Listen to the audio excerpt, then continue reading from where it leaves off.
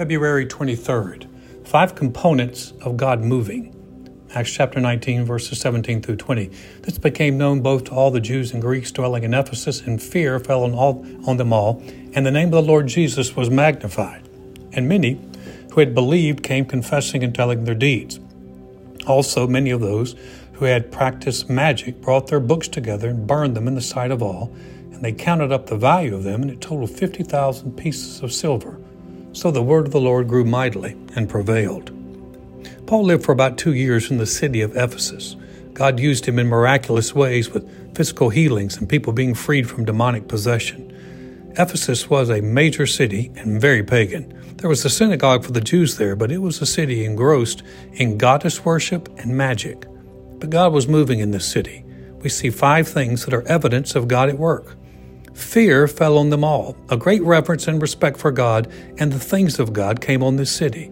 This fear was a direct result of spiritual authority being exercised by the disciples, and for once, people who'd been subject to demonic oppression were being set free. The name of Jesus, the Lord Jesus, was magnified. This is truly one of the best indications of God at work. The name of Jesus was magnified, not the name of Paul or any other person. The people were recognizing the life-changing power of the Lord, and that was who they were magnifying.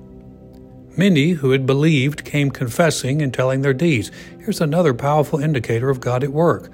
When people come and confess what they've done, and we get the sense it was the bad deeds they've done, then God is truly moving. The tendency of people is to hide their deeds, not come out and admit them. This repentance is powerful.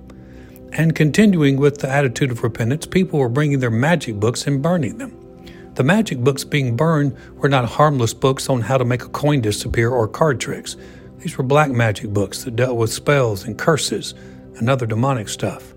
After receiving the Lord Jesus, there was a realization in the people that these things were not acceptable to those who are now part of God's kingdom. The fact that these book burnings were not done quietly was another sign that God was moving on the hearts of the people. By publicly burning, they were publicly denouncing these books as wrong, and again we see repentance in the hearts of the people. The cost of the books that were burned was also significant. I'm not sure of the value of a piece of silver in Ephesus, but silver is still a precious metal, and 50,000 of anything is quite a sum. And the last sign of God moving in the area was the word of the Lord was growing and prevailing. God's word was being spread. Nothing was stopping this move. People were talking about the word of the Lord. People were responding to the word of the Lord. And it was the word of the Lord that was growing, acknowledging that this was not the word of men. What was taking place in Ephesus was not a fad or temporary excitement. This was genuine. This was God.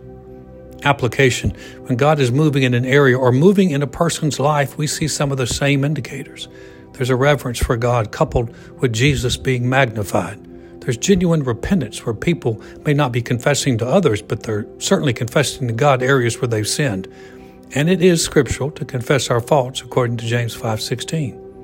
When God is moving, there's the removal of things that are not right in His sight. Typically, these are the things held over from our past life before we came to Christ, but the desire to put them away is strong. And when God is moving, the word is growing in influence and prevailing over our thoughts and ways that do not line up with His will for our lives. This is not an exhaustive list, but if you study church history, you can find many of these 5 components in every genuine move of God. Prayer. Dear Lord, show us how we might see this type of move in our land in our lifetime.